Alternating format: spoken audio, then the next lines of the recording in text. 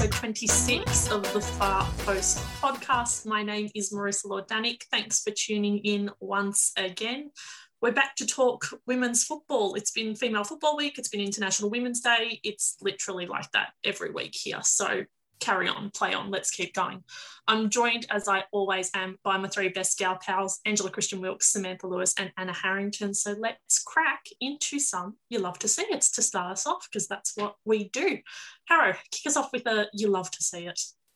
Marissa, I love to see our main Tillies just keep on scoring in the FAWSL. I know we've turned a lot of our focus to the W League, but it's been such like a disruptive season over there.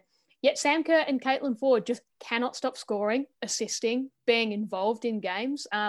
Sam Kerr got a bit of help from Beth England to score her header, and then she repaid the favour with an assist for England. And then in Arsenal's win, Ford scored 2 goals in pretty quick succession. I think it's particularly impressive given how up and down Arsenal's season's been and how much they've been disrupted, that in effectively her first full-time season with the club, she's been so influential. So our Tilly is continuing to kill it overseas. You love to see it. You really do love to see it. Sam, what did you love to see this weekend? Sticking with the FAWSL from the top of the ladder all the way down to the bottom, this week I loved to see Bristol City getting their second win of the season over Reading. They won 3-2 this morning. And I have to say, just like Gemma Perfield's goal, the second goal of the 3, was absolutely extraordinary. She receives the ball down the right wing. It's sort of just outside the 18-yard box and curls it with her left foot just into the far post. Ding, ding, ding. There we are. That's us. It's us. It's just fantastic to see. And Alabasta Antonio, of course, the Aussie there, got on just after the hour mark, and she was able to help see out that win for Bristol. So they're now off the bottom of the ladder. And sorry, Angela, but West Ham are now at the foot of the FAWSL ladder after this win for Bristol. So, you know, teams that we thought we maybe had written off earlier in the season starting to come good. You love to see it. Absolutely love to see it. And I'm sure Matt Beard loved to see that one in particular. Angela, what did you love to see this weekend? Sorry, I just need to stop crying. Oh god, it's like hello darkness, my old friend. Yeah, so moving on to positivity, good vibes only. I love to see Michelle Heyman get her 70th goal in the W League, which means that she's now equalised with Sam Kerr's leading tally across the league as a whole. And it was in Canberra's pretty comprehensive 4-1 win over Brisbane. Keir does this lovely long ball over and basically falls to Michelle Heyman, but she still does a lot of work to sort of wriggle around Carol, and then the finish was excellent as well. Morgan Aquino was coming out to meet her, but she just sort of cut it around her and it sliced across from the right of the goal. And yeah, lovely stuff, and very very joyous times as well with the celebrations and obviously the meaning of that goal as well. So you love to see it, and yeah, how good as well, I guess. All of the above. I think we've got to edit in like Heyman watch Claxon, because she did it, or she like hit one of the highest kind of levels of Heyman watch. So it's so good. And I think it's particularly awesome because like she hadn't scored since like January 30th. So we've just spent like all of February like, is she going to do it? Is she going to do it? She had that goal disallowed and it was like so close. But she finally did it, and we do absolutely love to see it. So let's get straight into some W League action. We had the 4 full games this round, lots of goals, lots of intrigue, lots of chaos, which is, we're always big fans of chaos in the dub. But let's kick it off where the round kicked off. So it was Melbourne Victory 1, Western Sydney Wanderers 0. It was a good win for Victory. Harry, how did you see the game? I think with Victory at the moment, they're sort of simmering along the surface, like flying under the radar. I think ever since they copped that 6-0 loss to Brisbane, they were on the back foot and then went, okay, we got to settle. We got to just go about our business, pick up points. And I think that's exactly what they did in this game. They probably would have liked to have put more goals past the Wanderers, who, to be fair, have hit form in recent weeks. They would have known going in that it was going to be a pretty difficult test. But I think what it really underlined was the value that Annalie Longo provides to that team. She's so energetic. She really drives from the front. She sets the tone in terms of energy, and she's always dangerous around goal. Like, I think the Wanderers' defence wouldn't have been too happy with the amount of sights she got on goal, especially in the air, given how small she is. I mean, her nickname's Flea. What are you doing? Letting Flea get headers near goal. But yeah, that sort of goalmouth scramble in the end where she just managed to bury it proved the difference. And, you know, it's probably not a win that Victory will chalk up as, you know, one of their most important or most dazzling or anything like that. But I think in terms of when you look at some of the results from other teams on the weekend, it's one where they needed to bank 3 points. They've got a game in hand. They're right in the top 3.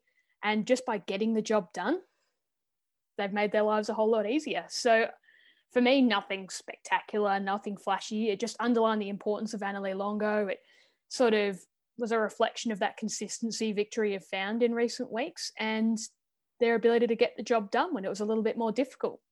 We've talked about Annalie Longo in the past, but a couple of players who I was actually really impressed with for Victory this week were the defenders.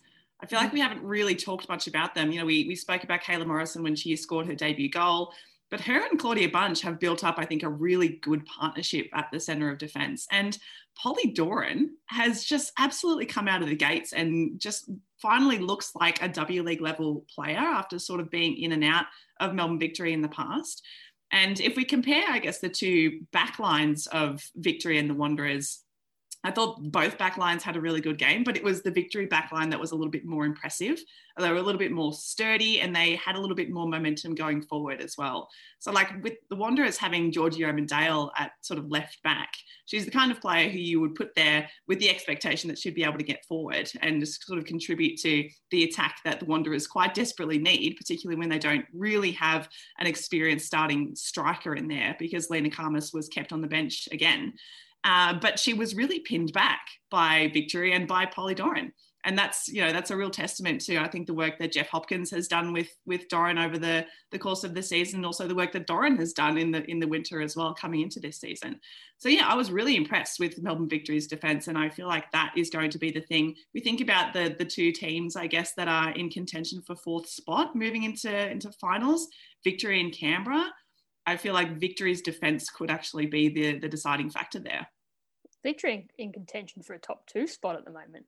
Like, they have a game in hand and they have the best run home of anyone. They got 2 games against Perth. They've got a game against Sydney FC at the end, which we think will be an absolute belter. But they are just simmering so nicely, Sam. And Jeff Hopkins a few weeks ago actually said to me how happy he was with that central defensive pairing. Like, let's not forget they had Laura Brock marshalling their defence for the last 2 seasons. That's not an easy player to replace. I mean, she's gone over to France and slotted in seamlessly over there. I think it really helped that Morrison went over to Sweden and played. She's one of the few players, I think, in this league that has been playing at a consistently decent level throughout, I guess, the winter here. And Claudia Bunge is a great pickup. They've been really wrapped with that defence. And I reckon they would have actually learnt a lot from that Canberra performance a couple of weeks back, where they really went quite hard at Doran and at Angie Beard as well. They got a lot of joy out of Nikki Flannery's pace. So I think they would have been well aware of the threat someone like a Yomandale, for example, poses. And then also like a Tegan Collister as well. There's a bit of pace in that Wanderers outfit. And they just handled it with aplomb. They screened their back 4 really well.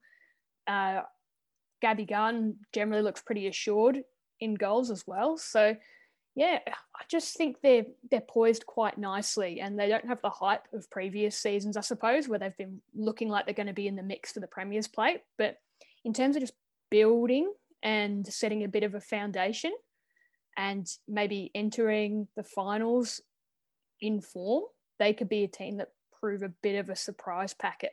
Yeah, and I love that you bring up Polly Doran, Sam. I was having a discussion with Marissa, I think it would have been late last year. I was like, I think I might become a Polly Doran pumper. Like, maybe that'll be my brand. And then she had a couple of rough ones. So maybe that shows that I don't have the commitment to be a pumper, because I'm not committing early on. Like it's just flaky to join in now. You know what I mean? But she's been fantastic, and I think she's really grown into that role. And definitely those attacking runs, something that comes with like building up her confidence and being able to get back as well. Because early on she's getting a little bit puffed, but loving what she's been doing. And also, as you mentioned, like Jeff Hopkins, he's been building this squad and been working on a lot of the younger players for a long time. And so that's really showing in terms of like Kyra Cooney-Cross. She's just built into their attacking play now. She's essential, and it would be difficult to see. I think it would be a big loss if she wasn't able to play for them. She's just become so integral. And Melina Reyes as well is very just, I guess, quietly putting in the work. I don't think she's scored any bangers this season, has she? And that's sort of, I think that's when you sort of everyone's attention turns to her, but her work rate has been really great. And I'm just impressed with the young ones and what they're doing with this victory squad. I will say, I think like that initial first 15 minutes, we've talked about how Victory's attack are quite multi-dimensional, and they were getting a lot more of the ball and quite a few good options moving forward. So I credit to Wanderers in being able to stifle that, even though they were sort of looking for the counter and weren't able to produce a whole bunch. But when they did, Victory's defense were across it. They are really organized in that regard. So safe hands back there. Just on Doran as well, I think one thing that really sums up her progress is that it's seen Leah Privatelli either predominantly used off the bench or coming on to support, I guess, in more of a winger role to give a bit of support to Doran. Privatelli is a really trusted player of Jeff Hopkins. She's been around for quite a while at Victory. She's played a lot of games. She was preferred to, say, a Tegan Allen in previous seasons. Like, they really like her at Victory. She's a really good character around the group. So for Doran to effectively take that spot and make it her own, I think just shows how far she's come. I'm glad we've kind of highlighted Victory's defence, because I think it has gone a little bit under the radar this season. Like, they're one of the stingiest defences in the league. I was scrolling through Instagram, and Angie Beard has been donating $100 to Beyond Blue every time they keep a clean sheet, and that total's now at $500. So it's good that we've highlighted that. And Harrow keeps using the word simmering, but I think it's the best descriptor for this Victory side. In terms of the Wanderers, Sam, what do you think about the Wanderers? What's your kind of brief thoughts on that game from a Wanderers perspective? I mean, a similar kind of thoughts to the thoughts that I've had in previous Wanderers games in the last sort of month, which is that they need a striker. We've seen how important Lena Karmas is when she comes on from the bench. Usually she's only given 20 minutes to half an hour, but she does stuff when she's there. She's really, really important. She scored the really crucial winner against Melbourne City last round. Did you think it was weird that they chose not to start her? No, I don't think it's weird that they chose not to start her, because I think finals contention is out of their reach now. And I think Dean Heffernan is wanting to give Riley Henry, the young Matilda, some more minutes. And that's really admirable, because she is a really great young player. And I was chatting to Leah Blaney, the young Matilda's head coach, a couple of weeks ago, and she said that even though Briley Henry hasn't got on the score sheet yet, even though she hasn't really been notching up the kinds of statistics that we would expect of a starting centre forward, things like her high-speed minutes, the amount of actually the work that she does on the field in those kinds of roles are really, really impressive. And that's the sort of stuff that you need to give these players at this point in their lives and their careers. You know, they need to start to know what the pace of games like this are like. They need to come up against defenders like a Kayla Morrison, like a Claudia Bunge, players who they're probably going to come up against at international level at some stage in the next couple of years. They need to know what those expectations are like. So I think because of that, Dean Heffernan is starting to give more opportunities to some of these younger players. So that's why we're seeing, for example, a Sarah Hunter being given consecutive starting minutes in midfield, who's been really impressive. We're seeing Tegan Collister being given constant starts, and Danica Matos as well, who I think has been really impressive at right back. So, yeah, I mean, I don't think that's not a write-off of a season for Wanderers, because they haven't made the top four, because we are starting to see some of these players now popping through and being given the kinds of minutes that they are going to need moving into next season. Yeah, so that was Thursday night. We moved on to Adelaide v Sydney. It was a good win for Adelaide. Some people who are much closer to the situation or longer term Reds fans have described it as their greatest W League win in their history. So it was a big result. It was an important result for them, and it was the perfect send off for Dylan Holmes, who's about to head over to Sweden. So what did we make of this match, Sam? I know you are the resident Sydney FC fan, but how did you look at it from both the Adelaide perspective and the Sydney perspective? I felt about this game in terms of Sydney's performance the same way that I felt when they were beaten by Brisbane, which is that the team that came up against them figured them out, and they found ways to stop all the different avenues that they have shown over the course of the season are their deadliest. So the fact that, I mean, speaking of impressive defensive lines, the fact that Adelaide kept Sydney to 4 shots over the entire game, including just 1 shot on target, is extraordinary. Considering the 3 front players that they have there, we've got a Princess Sabini, a Remy Simpson, who is in contention for Golden Boot conversations, and Courtney Vine, who is one of the most deadly sort of wide players in the competition.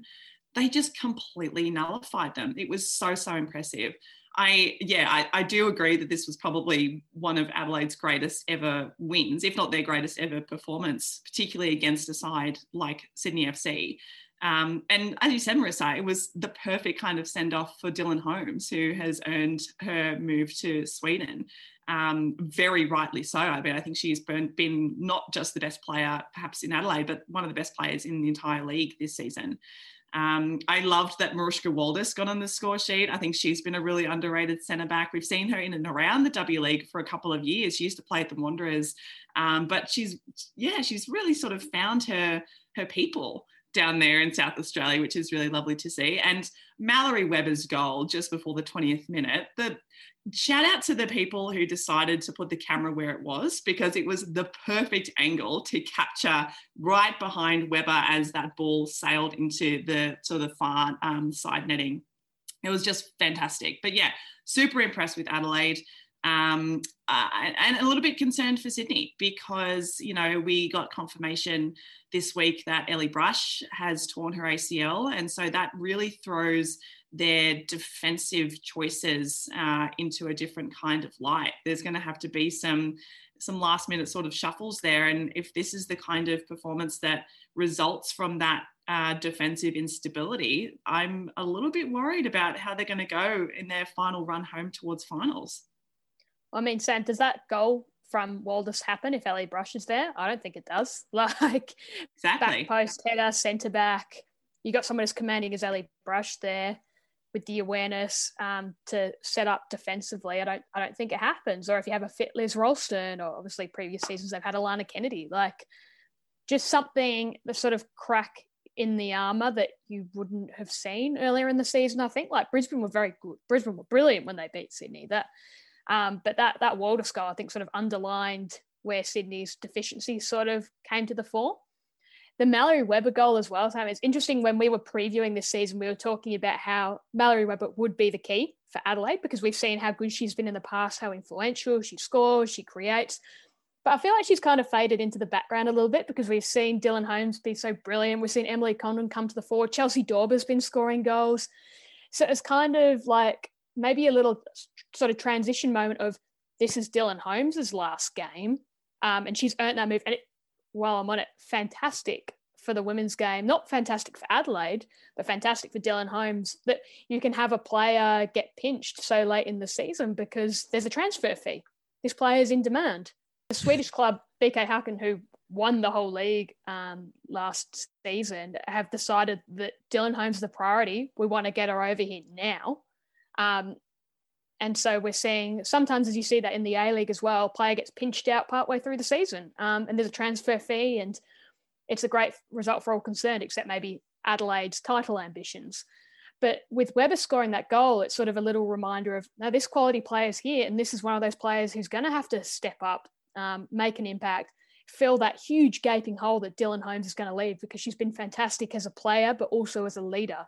So for someone like Webber to step up and just go, Sydney, I'll take you all on, don't care, and just rifle it into the back of the net, I thought was a really nice statement of intent.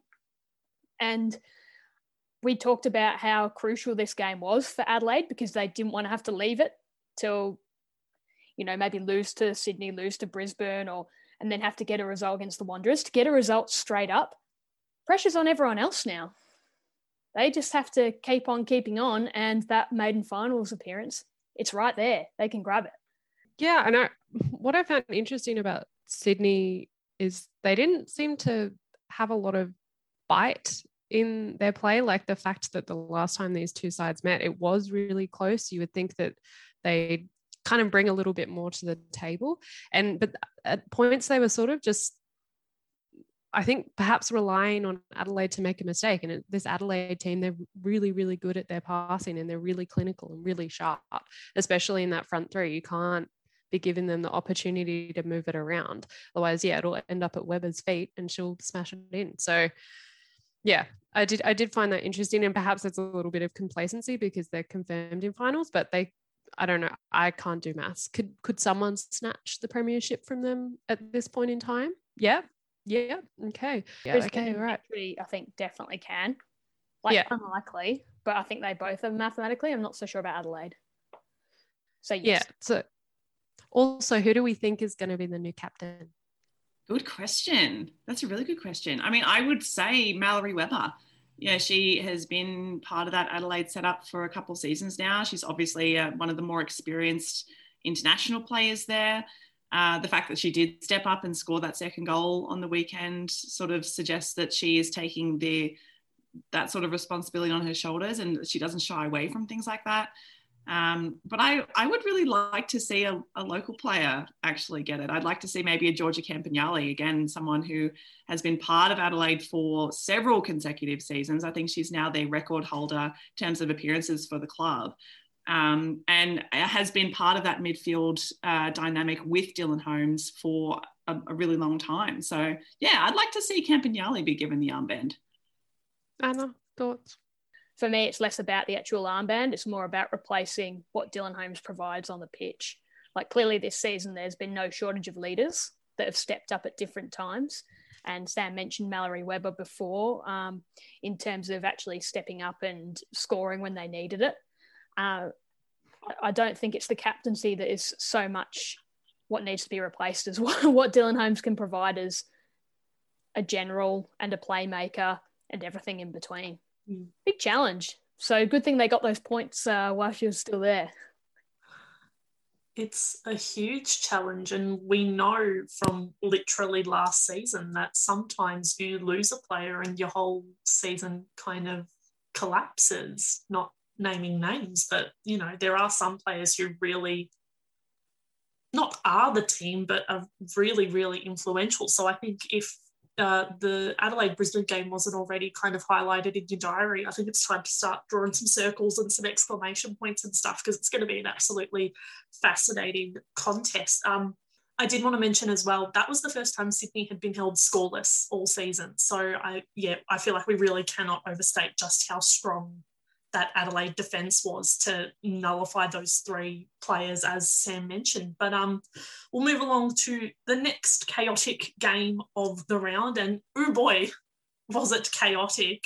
Canberra got the win against Brisbane, and it was spectacular for many reasons. The goals, the Heyman, the all of it. Angela, what did you make of this Canberra-Brisbane game?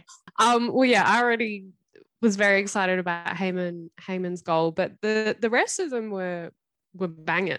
Flannery's goal was class, but then Ma and Galich both had bangers, and it was great to see Galich score because she's only started 3 times this season for Canberra, and it's been the past 3 games. So she's clearly having like a surge in form, and that's paying off, and it's great to see.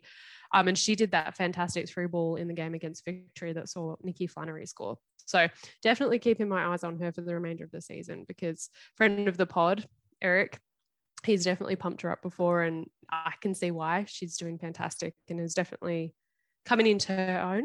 But yeah, Canberra, I think, just took their opportunities when they saw them, were unafraid to shoot from a distance. And we will talk about this later, but I guess the keeping was not great. But, you got to try it. You got to test it.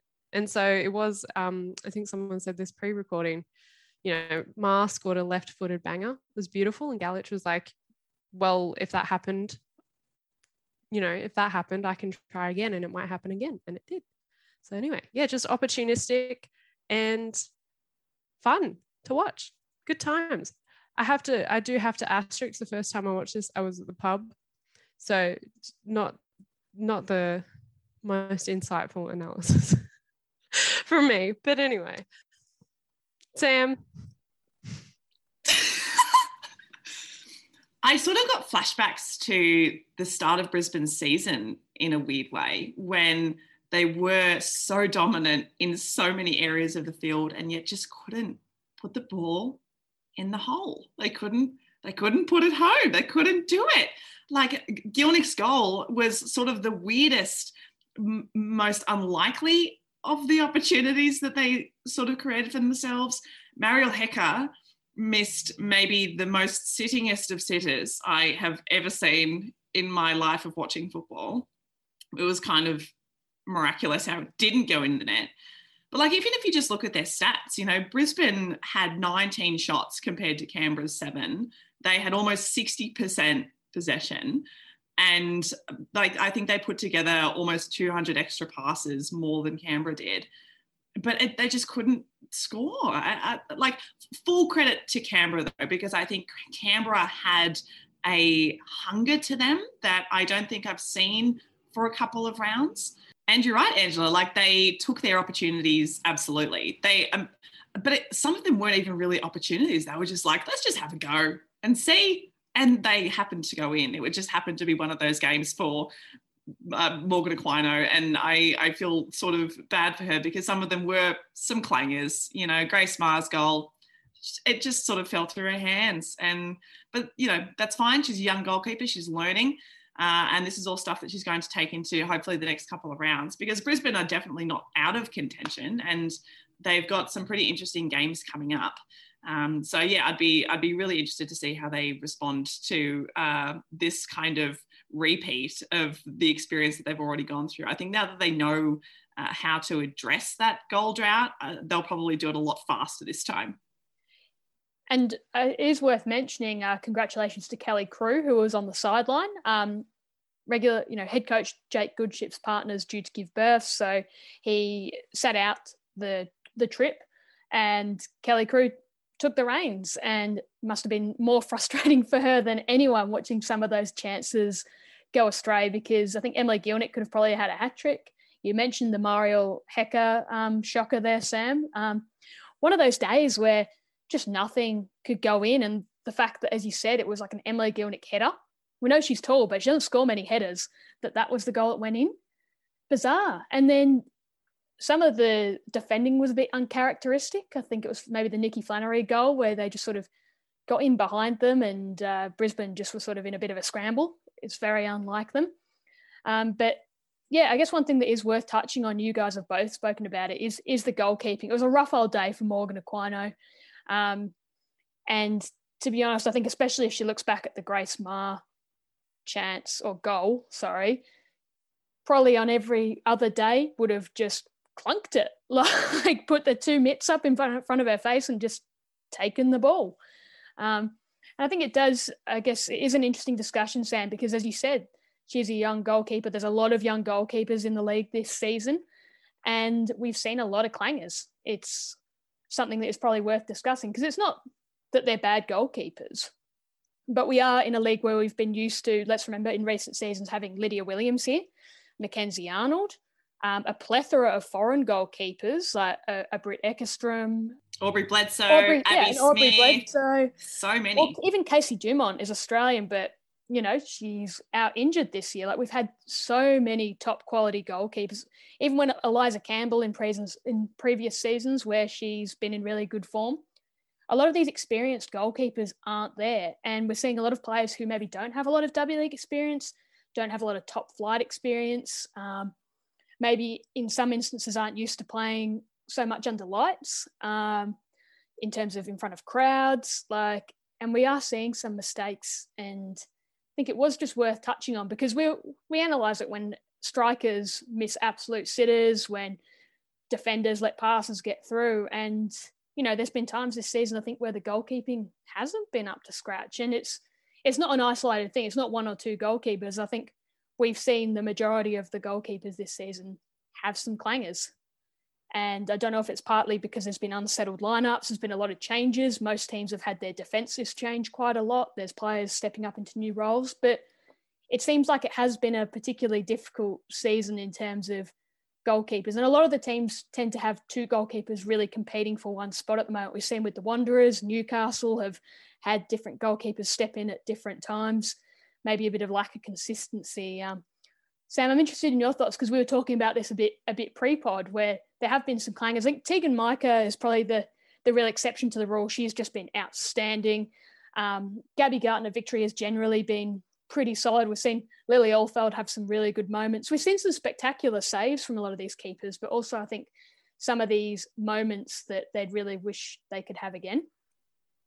Yeah, it's interesting that you mentioned Tegan Micah because I remember writing part of my column for ESPN a couple of weeks ago was about goalkeeping. And I thought back to when Lydia Williams won Goalkeeper of the Year in the W League last season. And I was like, she didn't do anything though. Like she didn't have to do anything because she had a stellar defensive line in front of her. So like the way that we actually go about measuring the quality of a goalkeeper, I think is a really interesting conversation. Like Tegan Micah sort of subjectively, visually seems like out and out the best goalkeeper in the league. And yet Melbourne City have conceded the second most goals up until this point. So like where do you draw that line? Is it the goalkeeper who seems to have absolutely the basics down pat and doesn't make clangers? Or are they the goalkeepers who sometimes let a couple absolute shockers in, but also pull out saves that are absolutely spectacular other times to keep their teams in the game? And I think another point worth mentioning, which you touched on, Hara, is the fact that there has been a lot of rotation of goalkeepers this season.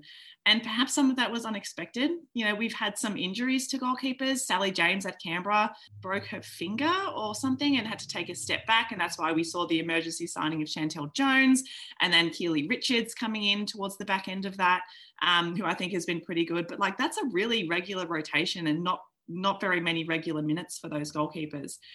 Similar at Western Sydney, we saw Courtney Newbond start off the start of the season, and then Sarah Willisey came in after returning from injury. Brisbane Roar, similar situation. Georgina Worth was there, and then she was replaced by Morgan Aquino sort of a couple of games ago.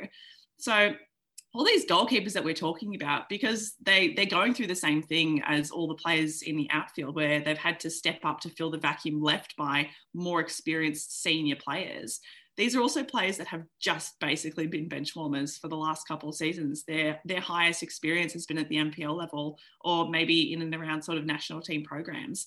But they've never actually had to play consistent minutes at this level, at this intensity before, particularly not a season that is as just disrupted and ever-changing as the one that we're currently in. So, yeah, I mean, I think it's important when we talk about the clangers that some of these goalkeepers have, you know, been part of, that we keep in mind the kind of stuff that they've actually had to deal with getting to this point.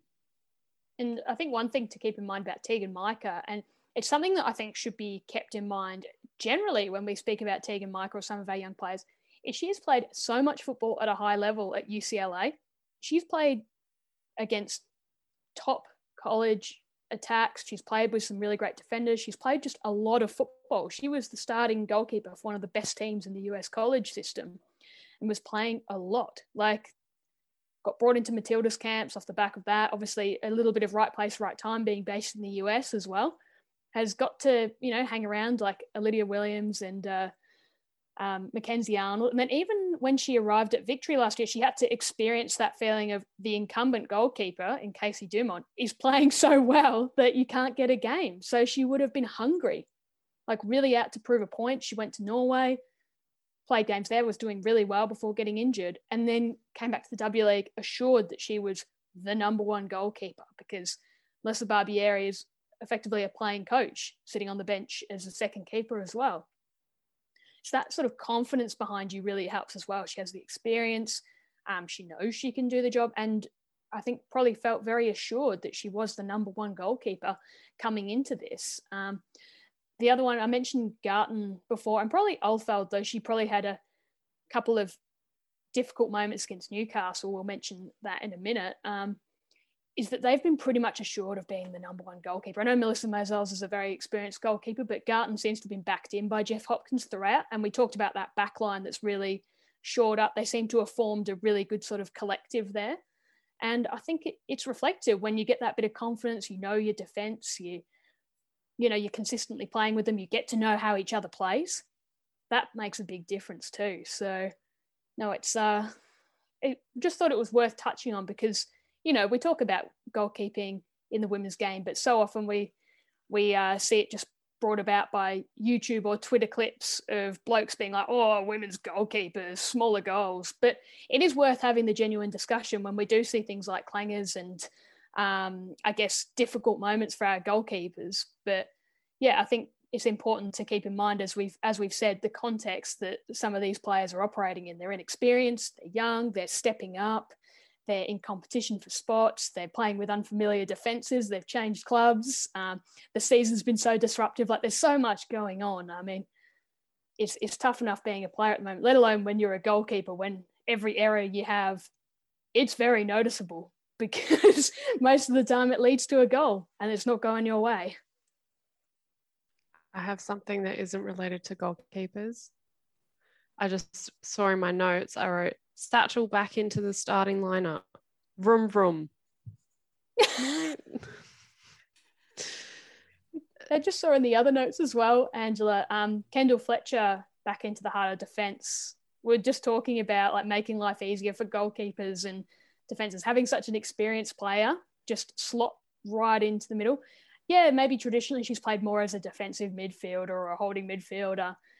But when you've got someone that experienced who just knows how to get it done, especially when you've got young players like Jess Nash, who for all their potential can still just get absolutely bodied by big strikers, it must be so reassuring to have that big sort of presence there.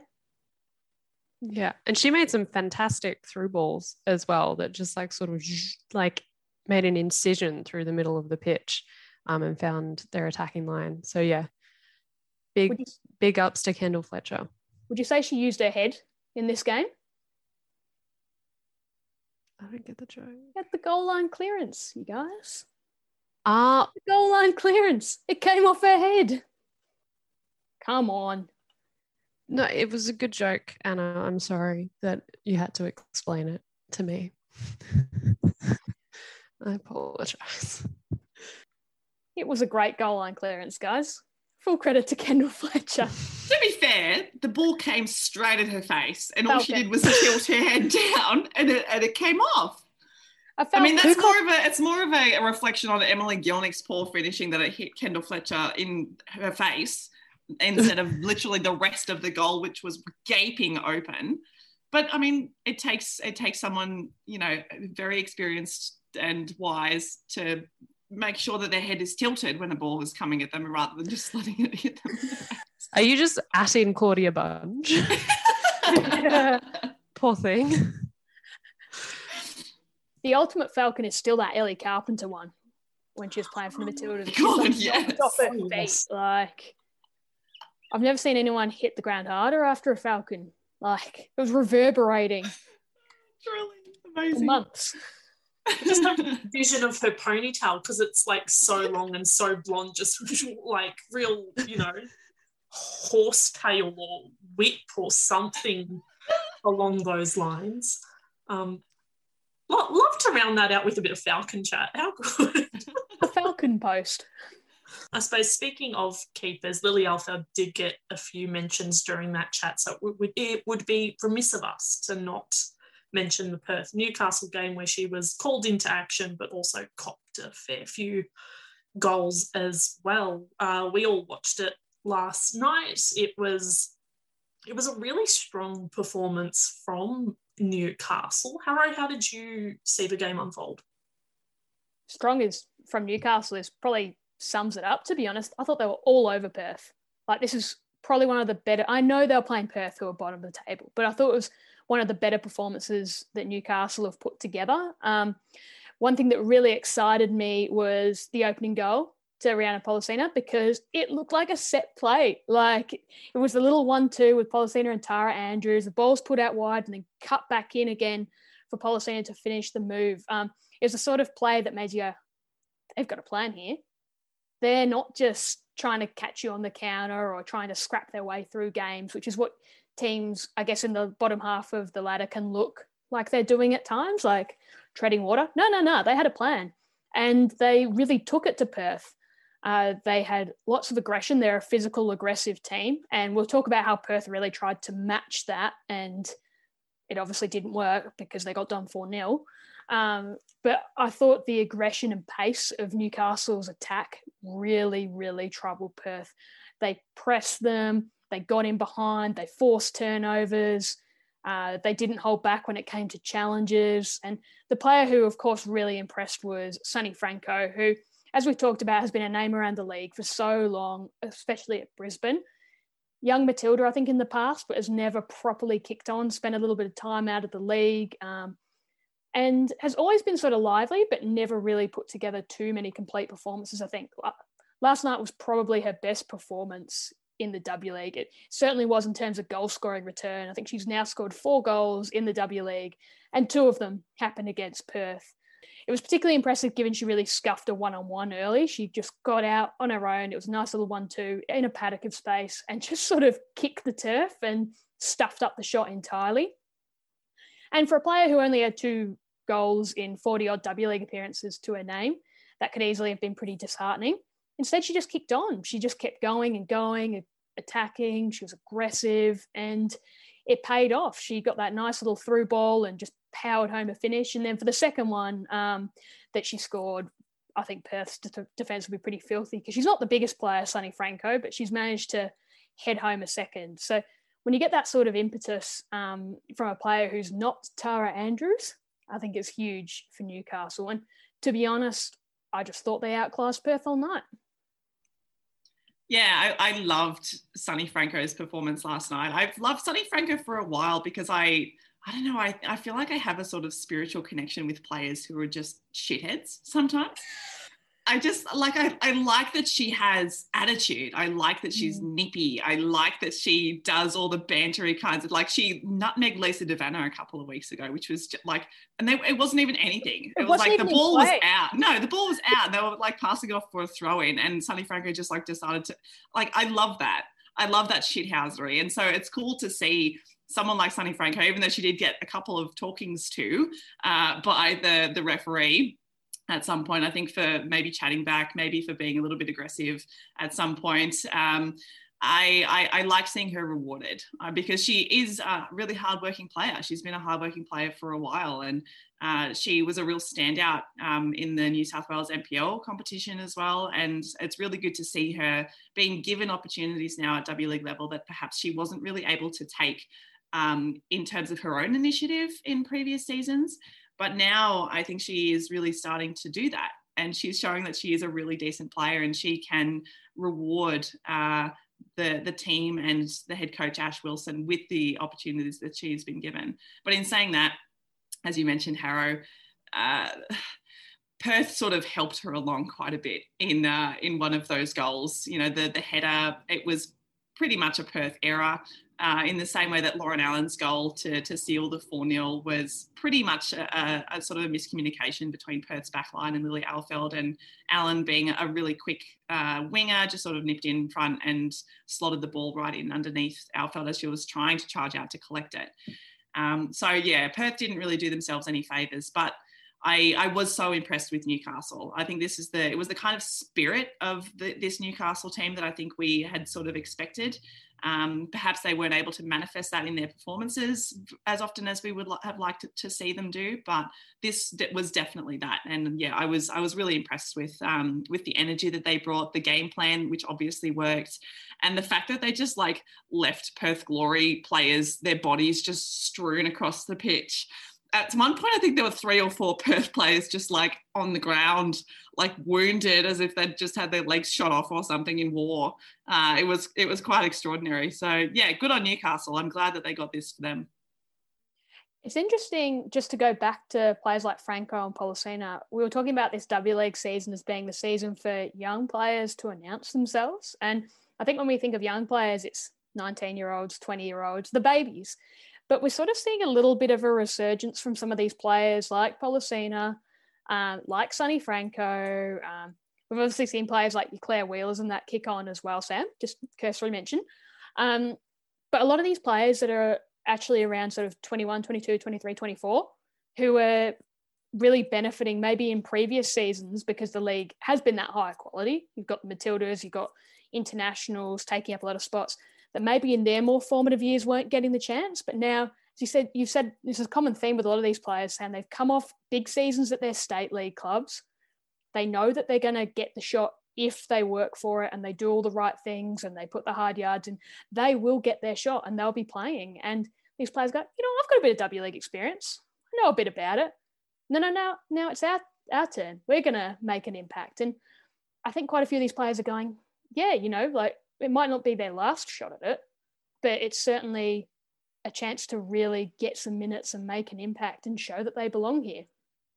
I think also, of course, when you're an athlete, you're a sports person, you want to win every game, but the bottom section of the table, so 5th through 9th, I think that's still going to be really exciting to watch those teams face off against each other for the rest of the season, because as you said, Anna, these players still have 2-3 more games to prove their worth and to keep pushing for another starting spot and that sort of thing. And so a lot of that movement is meaning that the football is really exciting as well, because nothing can be assumed at like a starting 11 level. And then I guess in terms of results as well, which we saw, or we're continuing to see with, peak dub.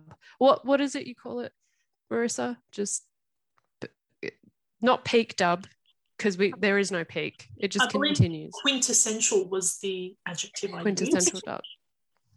We can just expect chaos. Can't peak. Well, yeah, I was going to say chaotic dub is like that's their formal name. Like that's just on the birth certificate kind of thing. But just on Perth, we were talking about this just after we watched this game last night in terms of can they get a win? What does the rest of their season look like? Surely, if you're Alex Aparkas and co, you are circling up that home game, which is scheduled to be against Melbourne City, Friday, 19th of March, borders permitting. Surely that is the game where you go, this is the one where we can try and snatch those 3 points. So Melbourne City, you've probably looked the most vulnerable of the teams they're going to play. Like Perth finished their season with Canberra, victory, City, victory. Weird, but that's just life in the dub these days. Surely you have to look at those Melbourne City clashes and go, we got to get something here.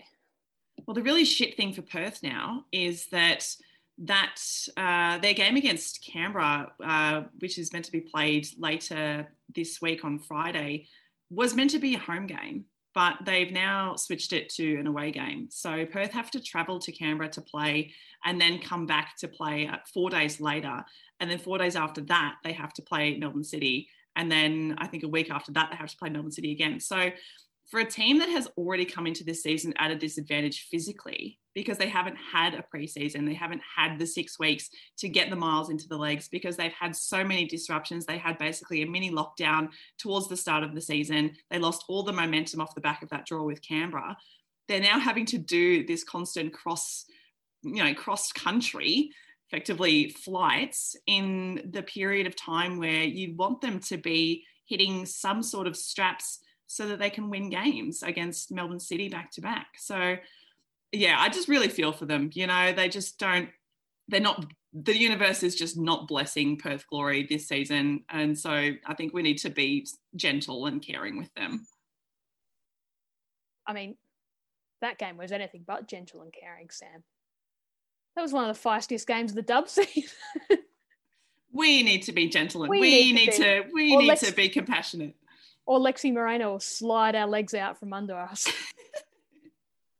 There are lots of battles coming up in round 12 of the W League.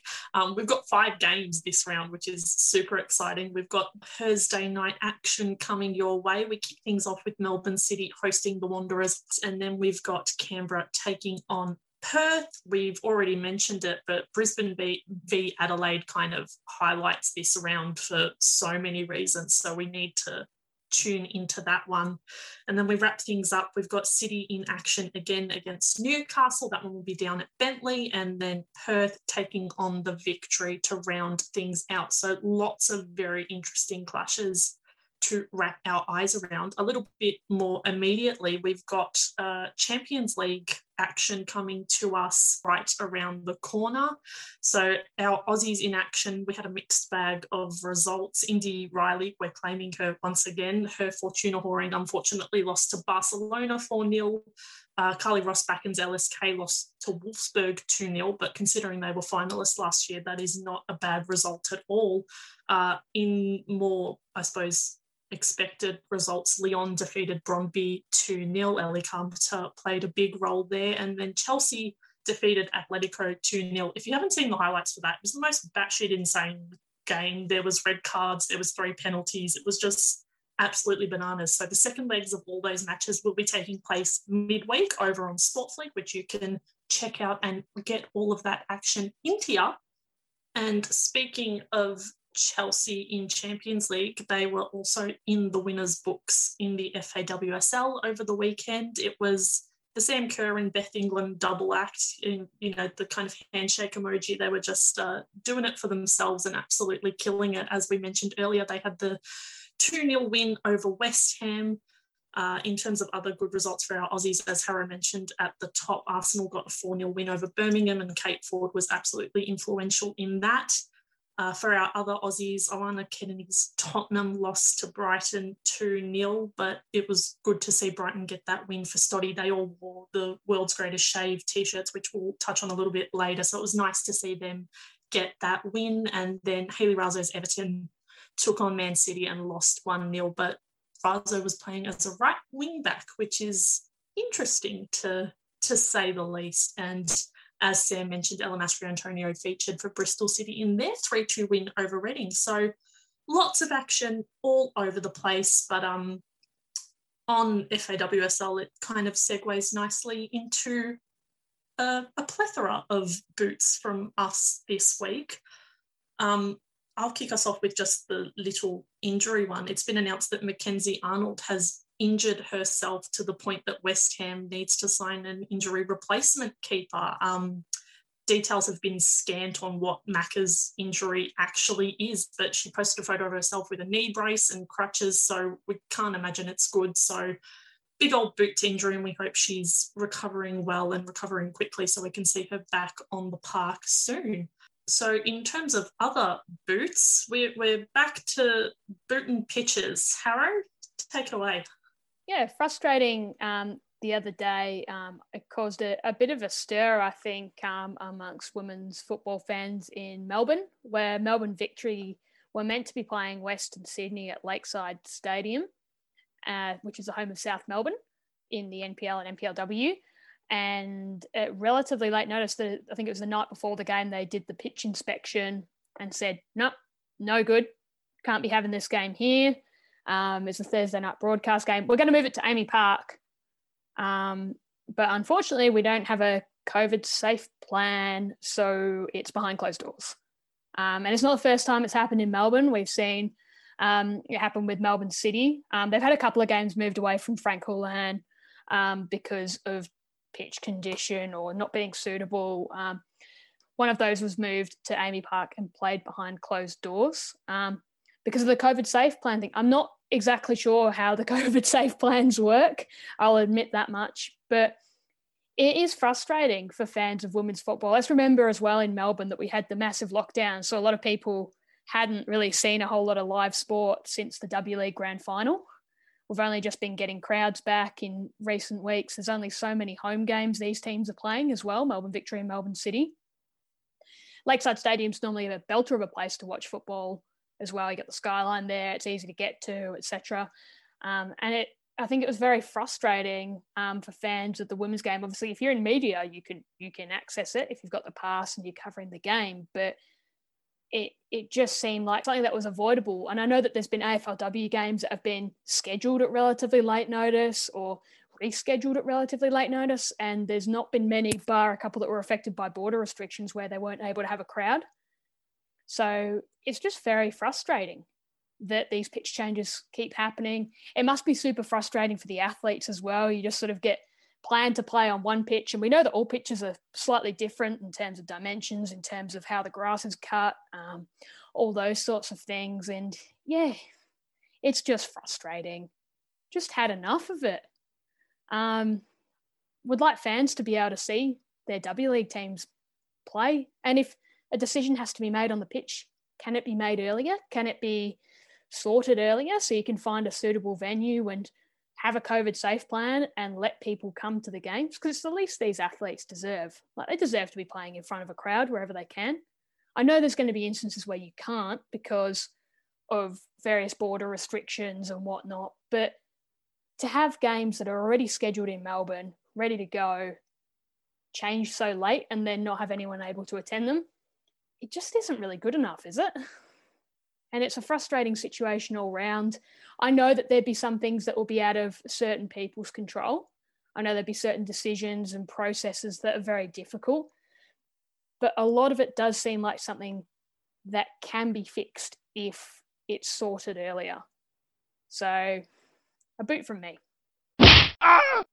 And also, yeah, worth mentioning, this is the only game that Victory will play at Lakeside this season. So I did see some tweets where people were like, this was literally the only game I could really get to, because also it was on a weeknight evening, which makes it easier for those who have to catch public transport. A lot harder to get to Epping on a Sunday, for example, than on a weeknight. Yeah, and I do feel, I mean, it was Victory's game that got moved, but I do feel for City in the sense that they've had like no consistency this season in terms of their home side after sort of being promised that with Frank Holohan reserve. So yeah, will be interesting. I'm also curious to know why they didn't move or didn't consider maybe moving those games that got moved to CB Smith to somewhere like Bentley, where they could still hopefully draw in those fans from the southeast, because CB Smith to Dandenong is a lot further than, say, from Epping, which is Victory's one of their home grounds, to CB Smith, bringing in the regulars and that sort of thing. So all a bit confusing. The other thing that was interesting was South Melbourne's NPL team played at Lakeside Stadium the next day. And I know it's NPL, it's State League, but they tend to have high standards in terms of what to expect for the pitch. And the NPL clubs tend to be pretty proud of the pitches they serve up. So it was interesting to me that the game on Thursday couldn't go ahead, but the NPL game on the Friday went ahead. I'd be curious to hear a bit more about that. Because, surely the pitch can't have changed that much from Thursday to Friday. I think we're at the point now where we need to really start questioning the validity or the benefit of ground hopping for W League teams. Like, I understand the logic behind it, and I write about this in my column for ESPN this week, where the league is still growing and they're wanting to take games to as many different communities as possible to try and build the fan base. But I feel like it's starting to have the opposite effect, and this season in particular has sort of exacerbated the inconsistency, because there's been so much chopping and changing, and there hasn't been the ability for fans to get to games regularly in order to start to build up the kind of fan base that was the impetus behind ground hopping in the first place. And when we look to the A-League, it's very, very rare that you see these clubs moving to different grounds to do the same thing. And I understand the A-League is more firmly established than the W League is, but you only get that way after you have played in the same place for a long time. Like we see Western United actually is a really good example of a club that has come into the A-League recently and hasn't really established themselves a serious community of fans because they don't have that home base yet. Sydney FC in the W League is a team sort of notorious for ground hopping, and by catering to everyone, you sort of start to cater to no one. You know, we see that there's a really great community up in Manly. There's a really great community in the inner west around Leichhardt. There's a great community out in the eastern suburbs, out near sort of Jubilee Oval. But there's no consistency there. And fans, I think, really struggle to develop the kinds of things that we really love around match days, the routines, the rituals, the habits, going to the local pub, meeting up with the same people, making the walk down to the stadium. W League teams and W League fans don't get to experience that if they're constantly chopping and changing grounds. And it's a particular worry in light of the fact that so many of the grounds in the W League are inconsistent. So many of them are poor. Cromer Park in Manly, we've talked about that before. The ground is artificial. Players hate playing on it. Dorrien Gardens in Perth is one of the most poorly rated grounds in the entire professional system in Australia. There are a number of other grounds where players are feeling uncomfortable and uncertain about playing on them because it's not consistent.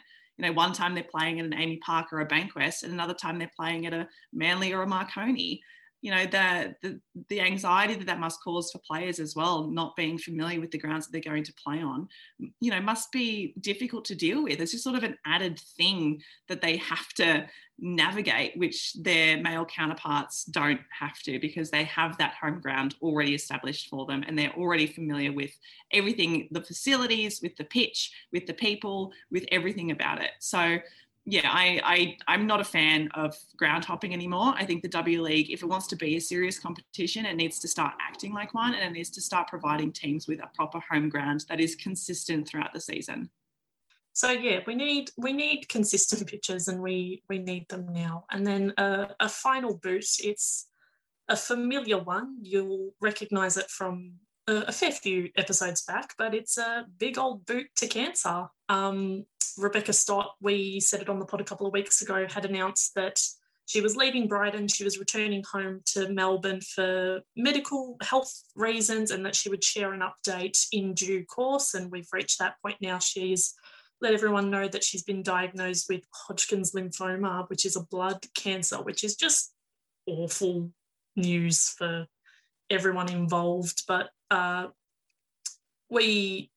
it's terrible news whenever you hear it, but particularly for someone so well loved and well respected here in the Australian kind of women's football community. But I suppose then transitioning that into a how good, not only has Stoddy announced this, she's going to be undergoing chemotherapy, she's going to be losing all her hair, it's going to be, you know, a really big couple of months coming up for her. The absolute legend has decided to sign up to the World's Greatest Shave and is fundraising for that organisation to, you know, help other people and other families affected by blood cancer. So she set a goal of $10,000 to be raised. She smashed that in about 2-3 days and has already bumped that up to 15,000, or her new goal is $15,000. So to see, I suppose, firstly, that her first thought was, I'm going to make this an opportunity to kind of help other people.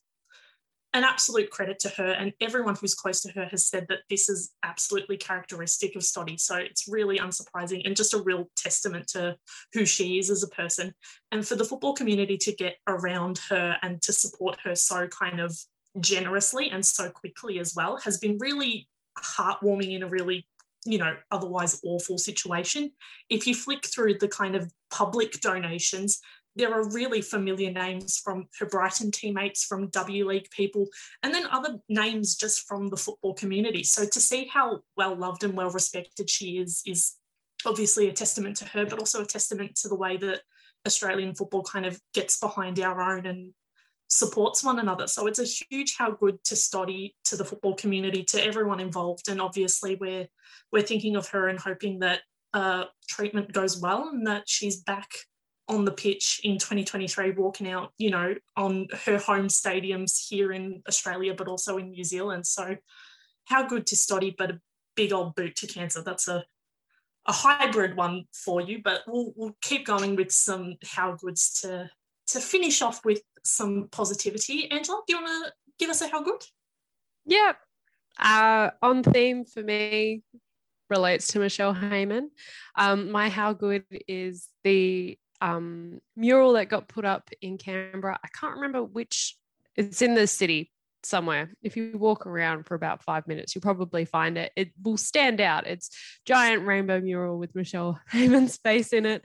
And that was done in time. So coordinated by Instagram in time for Sydney Mardi Gras this weekend. So yeah, massive how good they're. Great. I think it's just like great to see like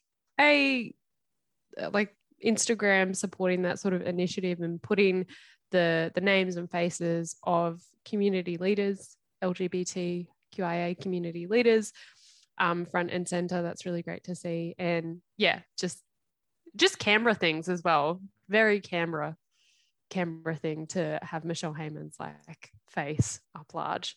And the artwork was done by a street artist called Megan Hales. And I'd just like to say, Megan, if on the off chance that you're listening, please come to Melbourne and do some lovely drawings and pictures, because I've had enough of Lush Sucks. It's too much Lush Sucks. He's everywhere. He's very prolific, credit to him, but just like, let's mix it up a little bit, you know? So anyway, yeah, how good, massive Michelle Heyman mural.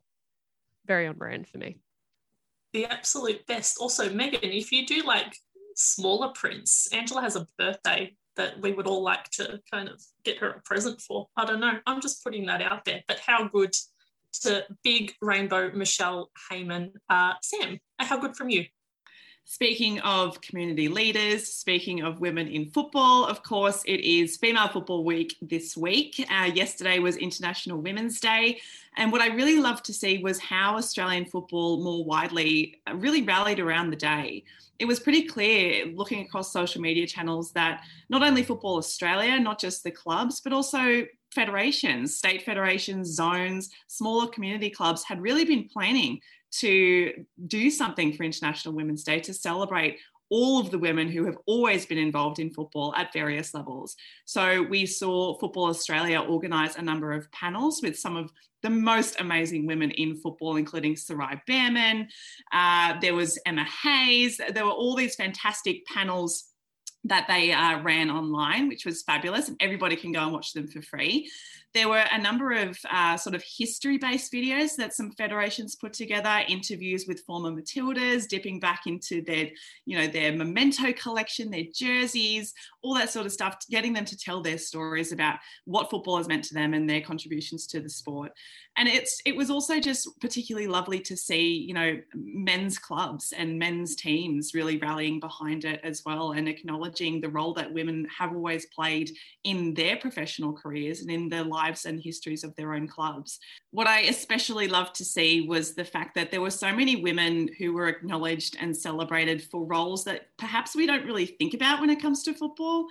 Physios, events managers, people in administration behind the scenes, kinds of women who have always made football tick, the kinds of women who work at the canteens, who clean the boots, who wash the jerseys, who do all the labour of love and of actual labour and work in and behind the fabulous football that we actually see on the field. So it's, I'm a little bit sort of wishy-washy about tokenistic kinds of things, but this feels different somehow this year. It sort of feels like, perhaps in light of the fact we've won the Women's World Cup bid, it sort of feels like actually Australian football is genuinely starting to recognise the role that women are playing in it, and the role that we are always going to play in it, and are starting to really fully appreciate and acknowledge what we have always done.